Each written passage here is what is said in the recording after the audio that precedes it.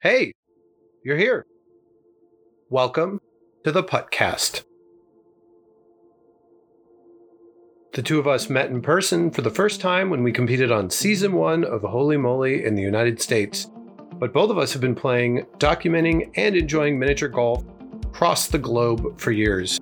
I'm Tom, and I go by the moniker Mr. T, with my partner Robin, known as the Pink Putter. We are a couple of putts. The two of us have built, designed, and consulted on mini golf holes and courses all over the planet. We've also joyfully and visually documented the game of mini golf and traveled to hundreds of courses around the world. You can find what we do over at acoupleofputts.com and on social media on all the platforms. And now, my co-host. And I'm Pat Sheridan, and in the mini golf circles, I'm known as the Putting Penguin. And with my friend Mandy, we've been running the Putting Penguin, the mini golf course review website, for over 20 years, adding various social media aspects along the way. Our philosophy is, life is short, play mini golf. I've also played competitive mini golf for nearly 20 years, competing in several tournaments each year. Together, Tom and I used to be the live show We're Gonna Need a Bigger Windmill, and we're now bringing our insight to a podcast format. You can find videos of our live streaming episodes up on our respective Facebook and YouTube channels. We had lots of holy moly talk, fun guests, and we even did a best of 2020 episode. And our impetus for that initial mini golf talk show came from messaging each other a lot about Season 1 of Holy Moly. We were excited for Season 2 and thought there was no better thing to do at the beginning of a pandemic than to try something new out. We ended up recapping all of Season 2, talked with competitors from both US seasons, and really enjoyed it. Thought we'd move to the podcast format since we both listen to a lot of podcasts and we both have pretty great faces for radio. We have the unique perspective of competing on Holy Moly, and in my case, I got to see a few of the matches live during Season 2. We know how cold the water is, how the pressure feels to compete in front of cameras and audiences, and what it's like to win a match in that magical environment. We just can't get enough of this unique competition format on a one-of-a-kind course. We're going to ask for grace on this podcast on the audio side of things. Neither of us are audio pros, but we want this to sound good. We'll be getting our sea legs, so stick with us. Our plan is to bring mini golf chatter to your ears regularly. So with these first full episodes of the podcast, we're going to talk about the new episodes airing of Holy Moly down in Australia. This episode is going to be a little longer than the rest as we go through some of these foundational items with you. Thanks to the wonders of technology, we've actually been able to track down the episodes and watch them from here in the States. And so this is our first time doing the audio-only shows. We're going to encourage you to follow along in our podcast social media accounts where we'll be sharing the visuals that we're going to talk about in the new season in case you haven't been able to watch them over a VPN or if you're not in Australia yourself.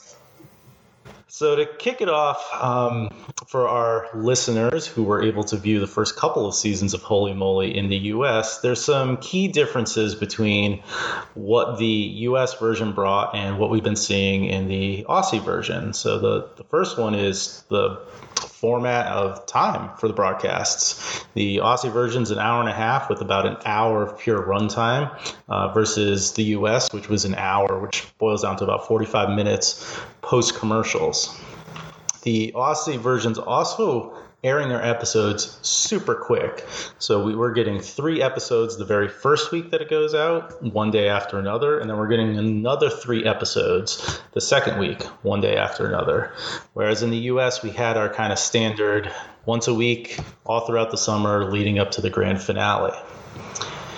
Format of the play is a little bit different in terms of how the tournament itself during an episode works. So at the end, we are going to see a distractor duel every episode that takes the losers of the semifinals and helps them to determine who the third person is going to be in the final. So a little bit of a redemption arc here on each episode, which is kind of cool. The show itself was filmed in Australia back in October. They had originally planned and had actually flown people out to the US back in early March of 2020 to do the season on the same setup that the US version had.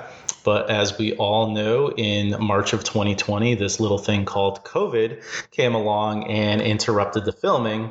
So they threw themselves a little audible as Aussie and New Zealand got their stuff together later in the year and were able to film down there. And the final big change is the dollar amount for the winners. So they've been hyping up a $100,000 purse for the final episode, which is in Australian dollars and translates to about $76,000 here in the U.S. versus the $250,000 that the U.S. competitors were playing for earlier in 2020. Now, each of the episode winners still get their golden punter and a plaid jacket, which is really what all of us would be playing for, because I know had I been lucky enough to win, I would have been wearing that plaid jacket everywhere. I'd be wearing that plaid jacket right now if I had it, and that golden putter would probably be in my Zoom background. Just a few other general notes that we wanted to make sure before we recap. I think it goes without saying, but obviously we're going to be giving a lot of spoilers from the matches of these episodes that we're going to be recapping. We're going to tell you who won. We're also going to be referencing previous iterations of some of these holes that were on the US episodes and probably from previous Australian episodes once we get further down the road. And we can't really go super deep and give you a full description of the holes because this is an audio only format. We're going to try to share some of the visuals and links out to some of the competitors that are on this season down in Australia via social media. And we'll eventually have and hopefully have some of the competitors from this season down in Australia to talk about their experiences in standalone episodes. We did this with our previous Holy Moly talk show, and we had a lot of fun doing it. So now we're on to the quick and dirty recap of the episodes, kind of calling it our Holy Moly scramble time. And we're going to recap all 8 of the matches, and I'm going to kick it off. And as it seems fitting, the first hole is Dutch Courage. We start off with a 23-year-old women's golf pro in Australia named Montana versus a 48-year-old stay-at-home mom who does Tai Chi to relax herself, not chai tea, as Rob Riggle had joked. On Dutch Courage, they hit the ball under 2 oversized windmills towards a cup on a slope, and they have to then run through those 2 large windmills. And if they get knocked off by either of those windmills, it's a stroke penalty for every time they get knocked off. This style of hole has been on every version of Holy Moly that's aired so far. The difference with this versus season 1 and 2 is it's not over water like in season 2, and there isn't a small windmill between the 2 big windmills like there was on season 1 in the US. Both Montana and Donna make a really good attempt at the cup and come close to acing the hole. And after strapping on the Milkmaid themed helmets that they have to wear to go through the windmills and avoid those blades, which, let's be honest, those helmets were necessary because both of them got whacked off by each windmill, setting them up at 3 stroke as they attempted to finish the hole. Donna missed. Montana made it. So Montana advanced to the next hole in the next round of Holy Moly. So next up we have Volcano, which was a US Season 2 hole that debuted. And that's pretty simple in its concept. You have a Plinko style at the beginning to give yourself a position of where you're going to be on the green. And then you go flying down a zip line on a pole and try to hang on to what is essentially a very large telephone pole. And so in this episode, we had Colette, who was our first mini golf mention of the season. She was the Australian #1 female miniature golfer, also known as the Aussie Queen of Mini Golf, and maybe one day we'll introduce her to our own U.S. Queen of Mini Golf, Robin Ventura, good friend of both of ours. And she was up against Vincent, who's a rapper, and in my opinion, the second best nickname in the game behind the Putting Penguin. It was Vincent Van Gogh, which really does roll off the tongue. So the 2 of them went up on the Plinko style. Colette got a hazard section. Vincent went into the rough, so neither of them getting the good pole position down at the green. Vincent had a shot at grabbing onto the pole, and Colette had no shot, slammed. Her shoe even went flying off. And so an amazing visual made for television right there. As they got down to the green, both were putting from hazard sand areas, depending on where they ended up being. Vincent blew his shot way past the cup. Colette had a lot of pace on hers, but was really lucky, knocked the back of it, had an easy putt to get in. She moved on to the next round. My favorite thing about watching this hole for the first time in this episode, Tom mentioned the crash helmets that were made up like the Milkmaids. These were just straight up, Holy Moly, branded crash helmets on the Volcano people, and I was here for it. Yeah, the helmets are definitely necessary this season. And we move on to our next hole, which is Uranus. And I forgot to mention in the beginning, but there's like the big intro that they have that's a faux Disney Rob Riggle standing in front of a mini course where he introduces his Australian co-host, Sonia, and Matt Shervington, who goes by Shervo, although, of course, Riggle intentionally botches him and calls him Shrivo. For this hole on Uranus, you have to kind of get past the punny setup by Riggle, Sonia, and Shervo, and what you end up with is a matchup between James and Mario. Mario is from the metro area. He's a real estate agent. James is a farmer from out in Western Australia who's a dancing farmer, and sort of like the city versus the country matchup. Uranus, this is a massive version of the planet that has uphill rings going up to about 30 feet tall. Players hit up around the arched rings and try to hit the channel on the far right to get close to the putt. A sand trap awaits for the ball if the ball comes off the rings far too fast. After putting, players traverse wipeout-style obstacle balls shaped like the planet. Simple enough, I think. Although those obstacles this season compared to last look way difficult. I'll be very curious to see how many people actually get through it. But we end up with James and Mario both making it over. And despite James getting in that little channel that gives it a shot for a hole-in-one, both him and Mario are probably sitting about 10 to 12 feet out. As I mentioned, those obstacles are not easy.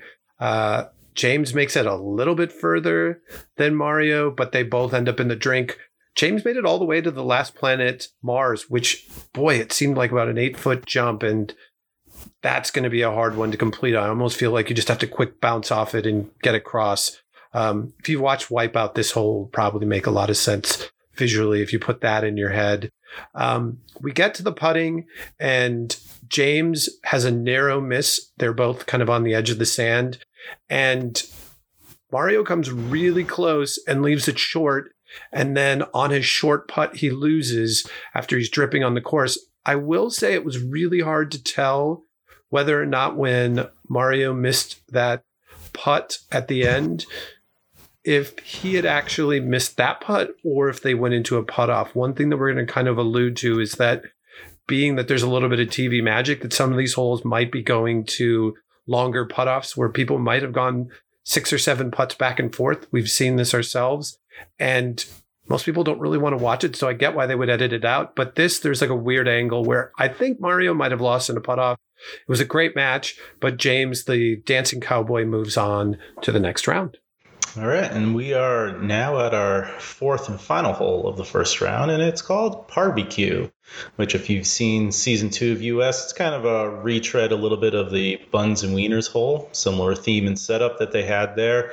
Basically hit it over a rotating contraption, and then you had to get yourself over what is a rotating set of food. And in this version, it was a prawn, a sausage, and a piece of corn, whereas we just had wieners in the US. Don't know what that says about us. Our 2 contestants for this particular hole, we had Christopher, who is a poker tournament director, and what I think is a pretty unfortunate nickname of Fat Crumpet, but man, that dude owned it, which was awesome. And then we had Danielle, or Danny, an ex-gymnast. She loves golf, and personally love her attitude because she was there for the beer and the outfits, and she was rocking it in her outfit too as she played this hole going for this season. So we had a decent first shot for Fat Crumpet. Left him a pretty good shot at the raised napkin plateau piece of the hole, but he fell just absolutely horribly trying to get onto the prawn going over. Danny had a little bit more unfortunate shot, and it's actually the first time we've seen this with this hole where it was really nestled behind the knife setup So not a really great clear shot at the hole. She could have maybe saved herself, got her in a better position if she got over, but the sausage did her in, so they're both sitting with penalty strokes. There's a little bit of battle as they got up to the actual napkin, and Crumpet had what I would have said was a rather makeable putt and blew it way past the hole, leaving Danny a pretty easy couple putts in to seal the deal, move on to the semifinal round. I just love that Riggle brought some of his U.S. sensibilities when talking about the hole and committed to the bit that people died when they fell off the food and into the barbecue pit. So always a funny joke. I love a good running joke from Mr. Riggle, and we are sure to hear more of those as the season goes on. And that wraps up our first round. Indeed, that wraps up our first round, and we're right back with Danny, who is on barbecue, playing against the dancing cowboy James on Putt the Plank. This is, as the name kind of alludes to, a pirate-themed hole on a really cool pirate ship. It looks really well designed. The competitors have an off-camera putt-off to determine whether Deadeye Dicko, and Dicko is this former Australian TV and radio host that seems sort of disgruntled and not super happy about being there. He's the stand-in for what John Lovitz was on season 2 of the US version. Deadeye Dicko, depending on the placement that people had on the putt-off, chips the ball across this large lagoon on the other side of the ship towards the cup with either one eye patch or two eye patches, depending on where the player landed. The players need to travel across the water on a short. Players need to travel across the water, not on a shark, but on a shark, to avoid a stroke penalty if they fall in the water. Danny does her best job at trying to run off the plank and get on the shark and does a lovely face plant. Meanwhile, James rides the shark safely to the other side and does a little dance on it. Danny narrowly and painfully misses a 10-foot putt that could have given a little bit more of a chance for her to win it, but James finishes it off and wins the hole with 2 putts versus Danny with 4 putts. And James is the first to move on to the finale of this episode. And this hole, we'll have a lot to say about it design later on down the road as we'll do each episode, but this is one that's really fun to watch. So hopefully you get to see some of the highlights of this. And that brings us to the second semifinal, which is a hole that both Tom and I are very familiar with. And you would have seen me faceplant quite a few times if you've watched my episode in season 1. It's slip and putt. Another staple now of all 3 seasons, like Dutch Courage.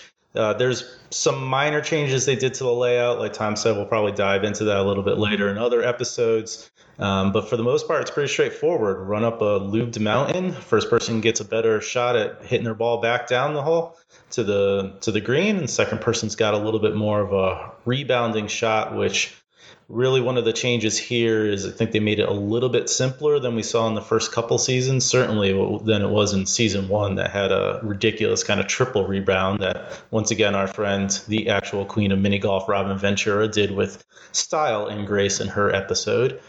So what we had here was we had Montana, who was the Dutch Courage winner, up against Colette, who had won Volcano. And, they went, and one of the things about the longer format is we definitely got to see more of the trying to get up the hill than we had in the U.S., which means a lot more face plants, a lot more sliding down in that lube. Montana got up. She got the better position. Colette had actually a good rebound shot, but just not enough to get down the hill on her first shot. So she had to hit 2 from up the top. Montana used her advantage to get down and had a really good bounce off the wall. Putting it very near to the cup, made it a pretty easy tap in with Colette having taken that extra stroke up on top, and Montana moved her way onto the final as 2 of our 3 finalists now. And, again, I just love some of the changes. I think one of the biggest ones that just really tied it all together was making the actual green at the bottom ice colored the way the rest of the mountain was, which was different than US. And they also made the first reference to big golf, which is what Tom and I call the regular game of golf all the time, since we're mini golf enthusiasts. So I appreciate some of that creeping into the particular show here. Now, before we get to our final, we're going to do a little bit of dissecting the distractor. And this is going to be my bit for every episode here because I was fortunate enough to play the distractor on my episode. I was not fortunate enough to win my distractor. My particular distraction was a group of paparazzi with a rolled out red carpet. And it was actually incredibly fun. I actually ended up getting one of the pictures from the paparazzi over social media a couple weeks after the episode aired. So it was a cool little thing to do. Shouts out to Diane, who beat me and ended up winning her episode there. We had a lot of fun on this hole. So I'm going to be breaking it down. And we had Colette and Danielle, who were the losers from the previous semifinal. We're going for that last spot in the final. And our distraction was Joe Dulce and the song Shut Up in Your Face. And my initial reaction was no idea until he started singing. And I was like, oh, wait, I have definitely heard this song before. And apparently it spent like 8 weeks on the Aussie #1 Billboard spot, which is crazy. I don't want to read too much into it, but it feels problematic these days, given the lyrics and the particular accenting going on. But hey, the audience seemed to love it. It's a catchy beat. And in terms of the play, Danielle got her first shot in, little side cup drama. Colette couldn't end up matching. There was a Wriggle bear reference, which is, again, a running bit for him in terms of he just wants to see bears on the distractor, which, love him for that as well. And there was a new target on the green that kind of bullseyed it as well, which I thought was kind of cool visually for the viewing audience, added a little bit of flair there. Overall, because I'm the putting penguin, I gave it 2 out of 5 fish.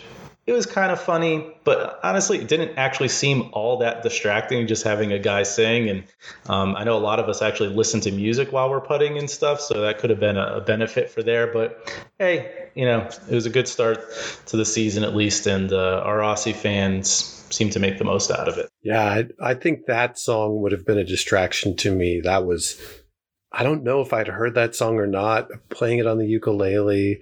Maybe it sounded different just being solo, but oof. But we have our finale of our first episode, and it's 3 people. 3 people is the format of season 1 of Holy Moly in the United States. They had 3 people competing on one hole to finish off the episode. Adds a little bit more drama when you have a third person there, and potential where if one person really doesn't play well, that you still get 2 competing against each other. And the nice thing about our final hole is a completely new hole that hasn't been on any of the seasons of Holy Moly called Foul Play. I'll talk more about the design of Foul Play shortly, but the hole generally is a classic barn farm themed mini golf hole where you put up a ramp into a hen house. You have 3 different paths to the green that run across, and then the contestants have to run across a spinning log to get to the green. If they fall off the log, they get a stroke penalty. Both Danny and James, the dancing cowboy, hit the right channel of the 3 channels, which hits the ball into a costumed character chicken that got hit in the head and hit in the eggs and is really annoyed. And I think is kind of the villain of the episode and looks a little goofy. Both of them then had to try to attempt to run across the spinning log, and both of them fell well short, fell in a pit of feathers and got covered. Our 20-something Montana Strauss was the last to go of the episode. She hits the ball down the middle channel, lands it right down into the cup for an ace, and becomes the first of our 10 episode winners for the Australian Holy Moly that will advance to the season finale to play for $100,000 Australian. And that's our episode. And I didn't put this in our show notes, Pat, but I feel like for our recap, if we have any extra thoughts, just to say, did I miss anything? So did I miss anything, Pat? Whew. I don't know that you missed anything. Get some good notes this time around. I would say... No, you threw me off. Nothing on the show notes. I got nothing for you. I'll ask you, did I miss anything? I don't really think you missed anything. I think we covered it really well. And The only thing I would have mentioned was on barbecue, I noted the use of a lot of Australian slang with the snags for sausage and the chook, which I had to look up for chicken, the spinning barbecue thing that had the chicken on it. I guess chook is like a slang for chicken. Who'd have known? A lot of Googling, and as I mentioned to my wife as I was watching the episode, I realized that once this show does go more international, we're going to have to learn more languages because we're lucky that they speak English on the Australian version.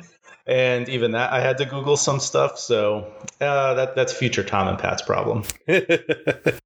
Well, our other running bit that we're going to have for every episode that we alluded to earlier is we're going to have design time with Mr. T, and that's me. As I mentioned earlier, my wife and I do mini golf design and consultation, and I'm going to look at a hole every episode and talk about it a little bit more detail on the design. And of course, I had to select foul play because it's the first and maybe the only truly new hole this season. And it's, like I said, take on a classic big red barn hole that has a number of paths coming out of it. Sometimes the barns have, things that are trying to block the path in, but this is just a upward slope that you're hitting it into. And then it breaks into 3 different directions, depending on which chute you get it through. The nice thing about this becomes our first hole on Holy Moly where we have a costumed character that I'd mentioned with the chicken. And so far that the costumed character is not just, in and around one of the holes, but it's actually placing the ball on the hazard, which I thought was a really nice little interactive thing. If you watch season 2 of Holy Moly in the US, there was a hole that they made fun of pretty regularly called Beaver Creek that was very similarly styled where you hit it into like a wooden tree stump and then it breaks in 3 directions. And it had some little, landscaping on the other side. But the big difference is that the henhouse A looks better, but B, the log that's spinning is considerably longer. Almost everybody who went across the log on season 2 of Holy Moly in the US pretty much got across in their first shot. I think maybe 1 or 2 people fell in. In this case, both, 2 out of the 3 fell in and the third didn't even have to run across. I think a lot of people, frankly, given the distance of the spinning log, are going to fall in, which is great, because we're going to see some people putting with a bunch of feathers all over them. They tar and feather them. But if you look really closely, a little kind of chef's kiss to it is that there's a little small vegetable garden and some sunflowers down in there. They really, kind of put the cherry on the sundae on a hole that's really a reimagining of a hole that didn't go over so hot in season 2 of Holy Moly, and it plays really, really close to a mini golf hole that you might see on a course. Other than you're probably not going to have to run across like a 20-foot long spinning log and potentially fall 15 feet. That's probably not something you'll see at a mini golf course unless they have an incredible insurance policy and make you sign a pretty aggressive waiver. But I'm looking forward to seeing foul play more, seeing if some people get it down that middle path that Montana did and don't get a hole-in-one. It looked like it's got a pretty good path, but it had still another 7-8 feet to travel after it got out. So it'll be interesting if it's really set up to give you that guaranteed hole-in-one. And then there's, in addition to the hazard where you have to hit out of a thicker patch of green, there is a sand trap, and it'll be interesting to see how both those hazard and sand trap play, because as of right now, we didn't get to see them play. We only really got to see people putt over to the other side. So it'll be something to look forward for the rest of the season. But yeah, that's all I've got for right now. That's design time with Mr. T. All right. And then to kind of wrap up the episode a little bit, we're just going to shout out one of our favorite, either Wriggle roasts, best bits, or just one of our favorite moments of the episode that we didn't have a chance to touch upon when we did the recap. For me, I love the openings to these episodes, and right off the bat, they called out Wriggle as the greatest mini golf commentator of all time, and I have to say, I would agree. I would watch that man commentate any major tournament that I've ever been a part of. I have to comment on that, though. I find that hilarious that he's talking about being the greatest mini golf commentator while clearly like holding a driver. Like he wasn't holding a putter, which makes it even that much more funny. I thought one of the funniest bits is that during one of the holes, they were asking what something was made of, and I can't remember what it was, but they said, what is that they're wearing? Is that made of beaver? And Wriggle's co-host, Shervo, said, we don't have beavers in Australia, which is like a thing I didn't know. It was like educational. And then Wriggle's like, you don't? You're not even in Tasmania? And it's just like, yeah, it's part of Australia, but he's playing like the dumb American that, like, frankly, probably most Americans don't understand the size of Australia and the expanse of it and all of the geography. So I thought that was pretty great. There's so many things that Wriggle did really well, but those are a couple of them. Yeah. And then another thing that I had come up with that I kind of threw at Pat, and this is supposed to be on the spot, is like a take on Would You Rather. And so each episode, we're going to try to throw Would You Rather at each other based on would you rather like play one of the holes or do one of the obstacles or have something happen versus something else. And this will make sense maybe after Pat answers, but Pat, would you rather drink a pint of pickle juice than play Volcano? And that's kind of a tongue twister, I guess. Oh, 100% pickle juice. I love pickles. I do not love getting my face planted into a telephone pole. I will take the pick, any type of pick, dill, sweet, bread and butter. Just give me the pickle juice. That's the right answer. And I'm a massive pickle fan. I'm not ashamed to admit that I had a Pickle of the Month Club subscription that I joyfully devoured every month for half of a year. And now we're got a couple thoughts before we end the show on the larger miniature golf world. And we're going to start with some news from the miniature golf world. You're going to be hearing this in early February and hopefully after the 5th. And Dreamland, a new mini golf course outside of Austin in Dripping Springs, will be open. They have 2 full 18-hole courses opening, but to say that it's 2 18-hole courses doesn't really give it the full expanse of what it is. We're going to be doing a review over on a couple of putts, but the one 18-hole course has 3 different pin placements, and the hardest pin placement is really, really difficult. And there's a couple of these holes that I think are probably like 150 to 200 feet long from tee to pin. So keep an eye out for that. The place is really cool. It's got pickleball, it's got art, it's got a really cool tap room and a playground. And it's a place that if you're down in the Austin area will be a must visit if you're a mini golf fan. Very cool. So mine's going to be a little bit of a downer, but I did want to do a shout out because of what this man has meant to the game recently. So found out actually today, right before we were recording, that John Forbes, who is the owner of Bluegrass Mini Golf in New Jersey, passed away from cancer on Sunday. Bluegrass Mini Golf was the home of the 2014 and 2017 U.S. Opens. It's actually the course I've done the best in the U.S. Open at. And John was somebody who didn't really have a mini golf background. He was a horse trainer, had done a ton because Bluegrass is actually at Monmouth Park in New Jersey, and embraced putting a mini golf course there. It was an absolutely excellent course, and he just was the greatest host. He loved having the professionals there, and he didn't care if you were the winner of the tournament or came in dead last. He treated everybody as a professional.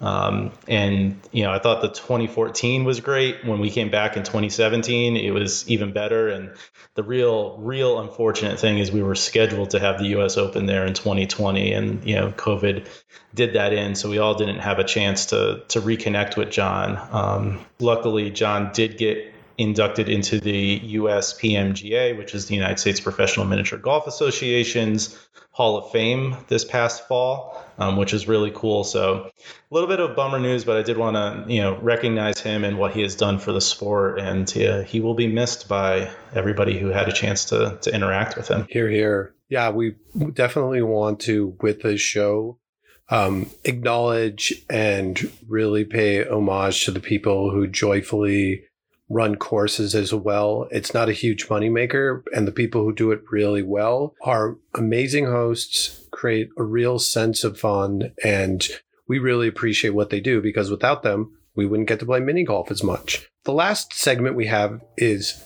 Big Thoughts Mini Golf. And I'm going to start off with this. When mini golfing, the color of the ball you may use may not improve your game, but you'll look and feel better on the course when you pick a color that brings you joy and makes you smile. And I'll just leave it at that for the show today. And my thought to close it on out here, it actually comes from Paula Gay, who's one of the best female, one of the best overall mini golfers and putters of all time. And she told me early on that you should always wear the same shoes to practice that you're going to wear in the actual tournament so that you have everything consistent every round and every hole that you play. And I've taken that to heart and always do that when I play a big major tournament too. So shouts to Paula and her piece of advice that I'm passing on.